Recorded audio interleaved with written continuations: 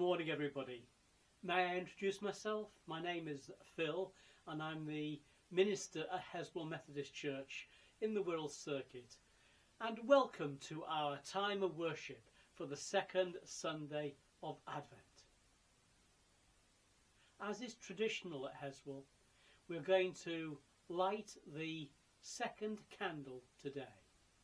Light a candle in a darkened place, in its flames see hope on every face. Christ our Saviour will be born, heralding a brand new dawn, so let it burn.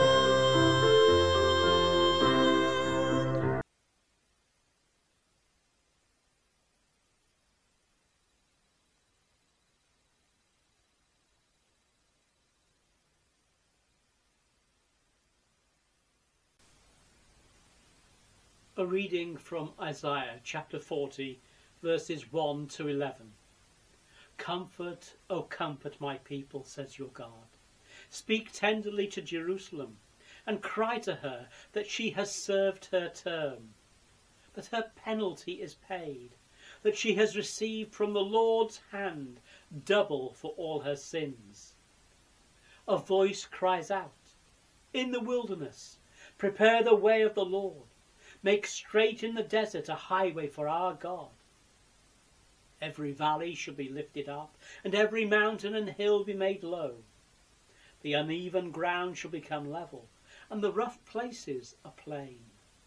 Then the glory of the Lord shall be revealed, and all the people shall see it together, for the mouth of the Lord has spoken. A voice says, cry out. And I said, what shall I cry? All people are grass. Their constancy is like the flower of the field. The grass withers, the flower fades, when the breath of the Lord blows upon it. Surely the people are grass. The grass withers, the flower fades, but the word of our God will stand forever. Get you up to a high mountain, O Zion, herald of good tidings. Lift up your voice with strength, O Jerusalem. Herald of good tidings, lift it up. Do not fear. Say to the cities of Judah, here is your God. See, the Lord God comes with might, and his arm rules for him. His reward is with him, and his recompense before him.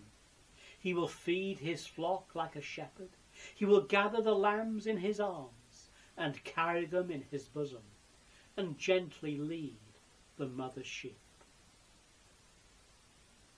The second candle represents the prophets, those who heard God's word and proclaimed it.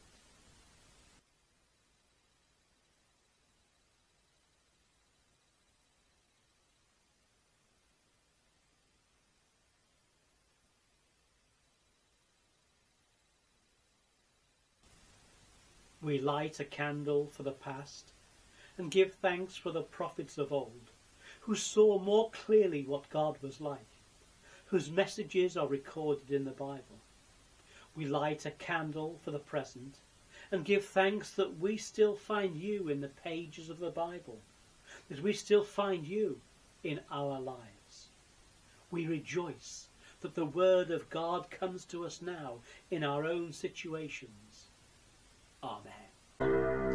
Stepping through each page of history, prophets contemplate this mystery, celebrate the coming King, words of joy and hope they bring, so let it burn.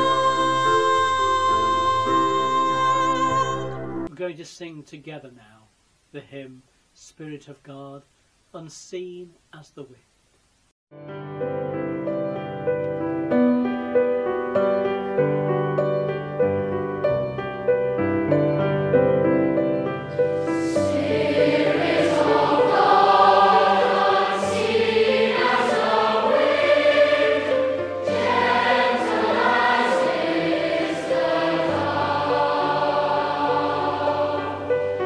Jesus the true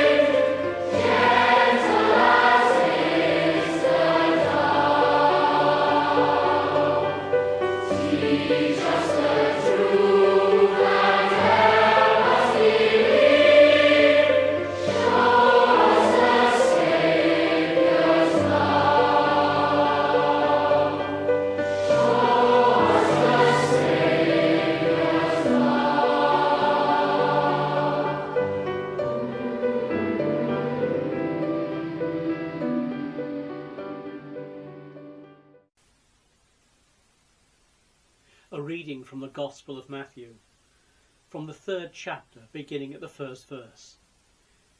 In those days, John the Baptist appeared in the wilderness of Judea, proclaiming, "Repent, for the kingdom of heaven has come near." This is the one of whom the prophet Isaiah spoke when he said, "The voice of one crying out in the wilderness, prepare the way of the Lord, make his paths straight." Now John wore clothing of camel's hair, with a leather belt around his waist, and his food was locusts and wild honey.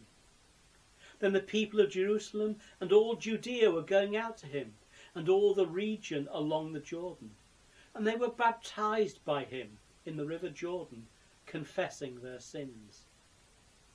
But when he saw many Pharisees and Sadducees coming for baptism, he said to them, "You brood of vipers, who warned you to flee from the wrath to come? Bear fruit worthy of repentance. Do not presume to say to yourselves, 'We have Abraham as our ancestor.' For I tell you, God is able from these stones to raise up children to Abraham. Even now the axe is lying at the root of the trees. Every tree, therefore, that does not bear good fruit is cut down and thrown into the fire. I baptize you with water for repentance, but one who is more powerful than I is coming after me. I am not worthy to carry his sandals. He will baptize you with the Holy Spirit and fire. His winnowing fork is in his hand, and he will clear his threshing floor and will gather his wheat into the granary, but the chaff he will burn with unquenchable fire." This is the word of the Lord. Thanks be to God. Amen. I always find it strange when recording these videos, as I'm often standing here or sitting in my own home, and it's on my own and just talking to a camera. I try to imagine that there is a congregation sitting out there in front of me.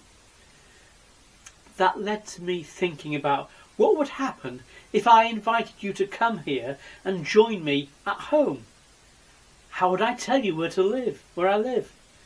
I might send you the address comprising the number on the house and the road in which it is. But that might have you ending up in Yorkshire, unless I add that it is in Morton. You might look at a map. Is the map accurate enough to show you the way to go?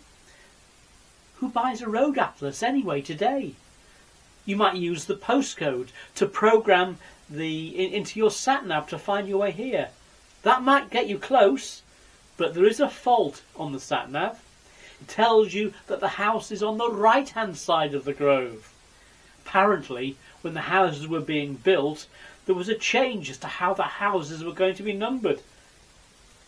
I might give you two numbers instead. 53.39 degrees north, 3.18 degrees east. Latitude and longitude. But you need an Ordnance Survey map or some sort of electronic gadget and specialist app.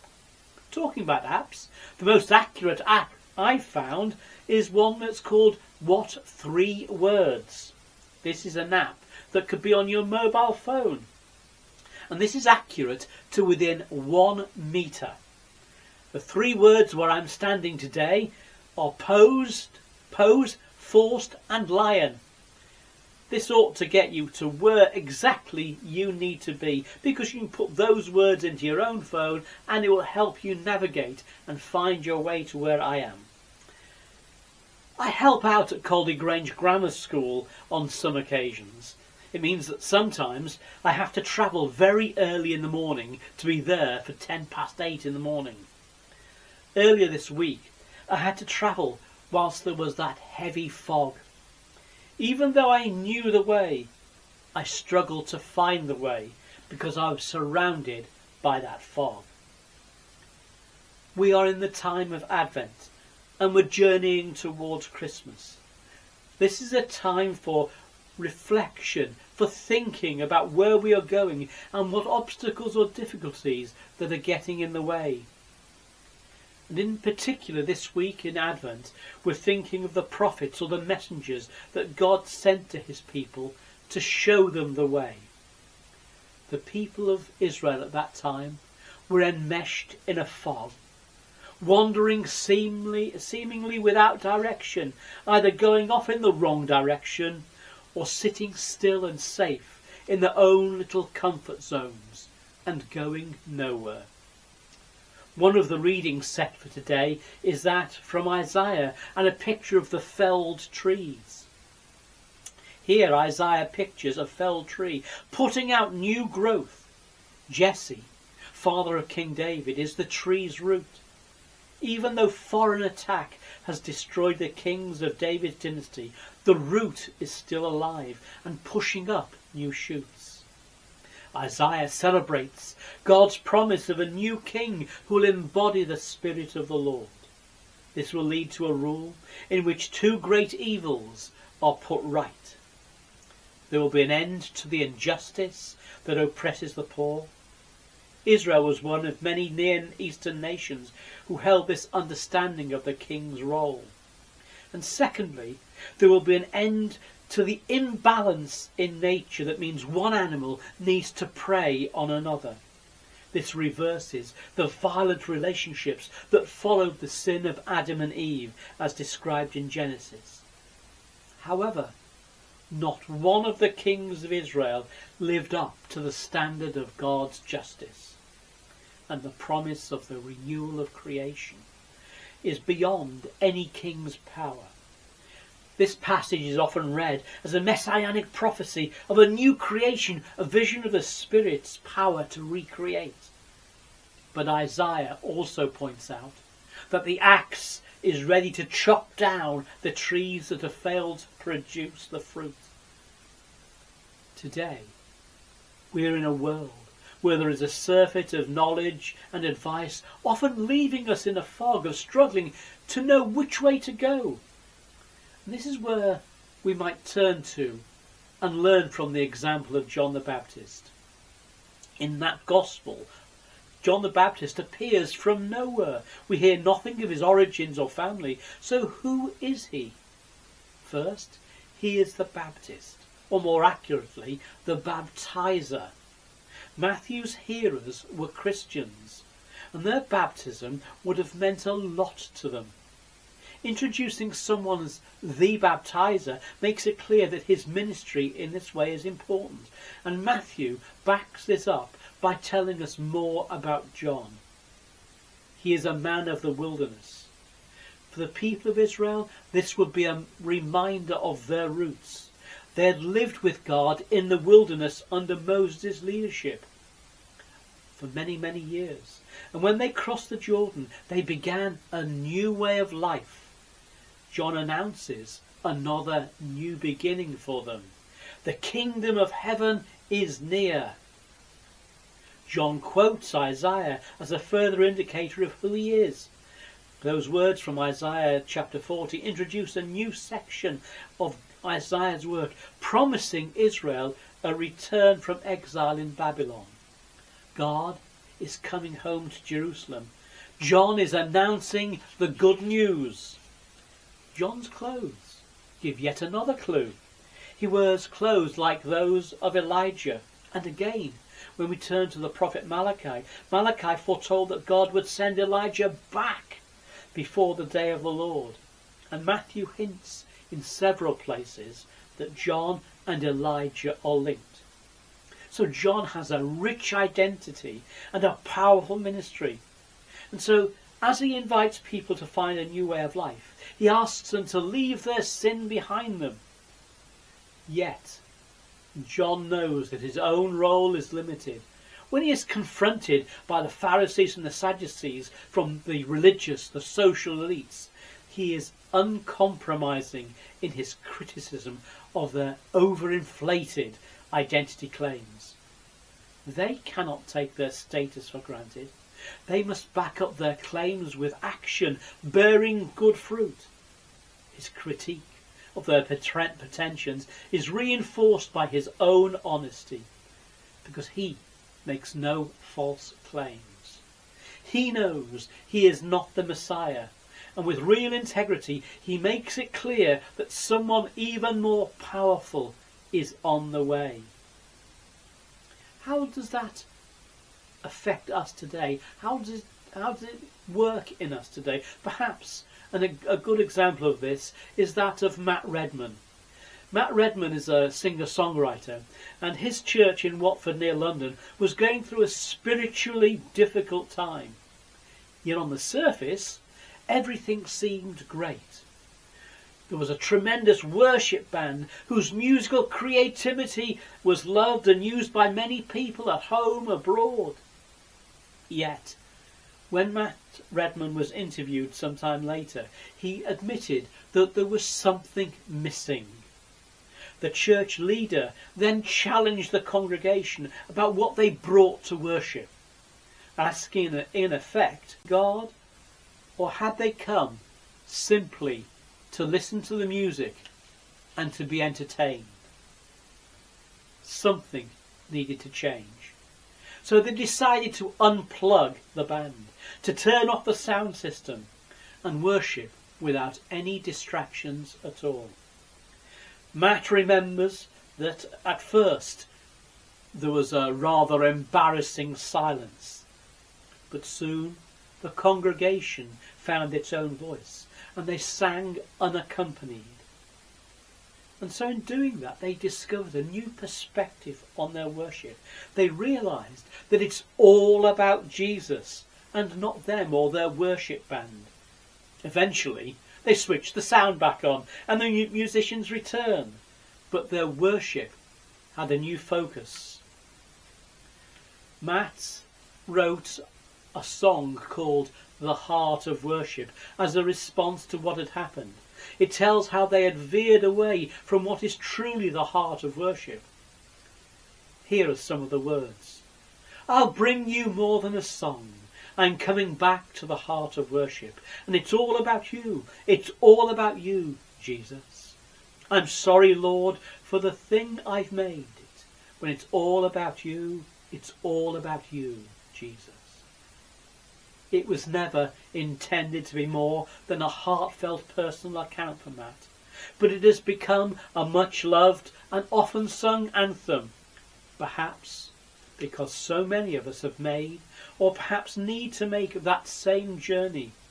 We must never forget that our worship, our church, are about Jesus, and that everything that we sing and say should do and always point to Jesus. As we journey on, surrounded by the conflicting pressures of society, let us think about where we are going and what obstacles there are in the way to sharing in the true message of Christmas. Think of the words of that old chorus, let the lower lights be burning. This is based on the concept of leading lights, bringing you safe into a harbour through a safe channel. As you approach the harbour, you see two lights, one higher than the other. If they are in line together, then you may sail safely into the harbour. If they're not in line, you're not in a safe channel and you need to do something about it. The song reminds us that the lower lights are the followers of Christ, the upper light being Christ. Are the lower lights burning clear and bright, the signpost to Christ, or are they dirty, obscured, or even have somehow got into the wrong place? If they are, then we are like those old kings of Israel. Our challenge at this time is to see beyond the fog of commercialism, the politicisation of so much with which society is surrounding us, but instead to find out how we can be the signposts to the true meaning of Christmas for others. God is with us. Christ, that little baby, bringing God's love and hope into the world. We are the signposts, just like John the Baptist, the man of courage, faith and honesty. Let us follow his example. Amen. Let's bow our heads in prayer. God of humility, we are sorry for times when we behave as if life was all about us, when we show off all we do and hide all that we neglect, when we put others down instead of building them up, when we dwell on what others have done wrong with hardly a thought to our own mistakes. Forgive us, we pray, and grant us the will to change, the courage to act after the example of John the Baptist, who lived out his calling with faithfulness and courage, always pointing to your Son, Jesus, in whom he trusted, and in whose name we pray. Amen. Loving God, you promise us healing when we turn away from the things that harm us. You promise us a welcome when we leave behind the things that separate us from you. You promise us forgiveness when we find the courage to name our sins. For you are full of love and long to see us whole, living life to the full, generously and compassionately. Amen. Our prayers of intercession. God of hope, where all things seem to be one big tangle of pain and unhappiness, intervene with your saving love. Where people are in conflict or locked in a stalemate, release them from the cycle of war. Where your name is outlawed and your children are forced to hide, break through the darkness and be God revealed to them. Where despair takes centre stage and depression and anxiety sharpen their claws, fill those situations with unexpected peace and joy.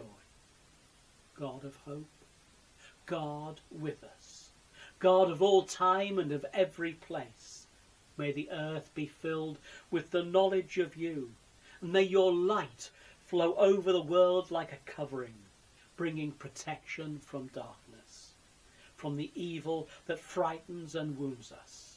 Amen. We join together in the prayer that Jesus taught us. Our Father, who art in heaven, hallowed be thy name. Thy kingdom come, thy will be done, on earth as it is in heaven. Give us this day our daily bread, and forgive us our trespasses, as we forgive those who trespass against us. And lead us not into temptation, but deliver us from evil. For thine is the kingdom, the power and the glory, for ever and ever. Amen. We're going to finish our worship today by perhaps saying or singing a hymn you may not know. It's the hymn, We Wait in Hope for Hope to Come. And I'd like you to listen to and use the particular words that you see on the screen. If you feel you can sing along, please sing along. But if not, just read the words, listen to the music, and let's put our hope in God.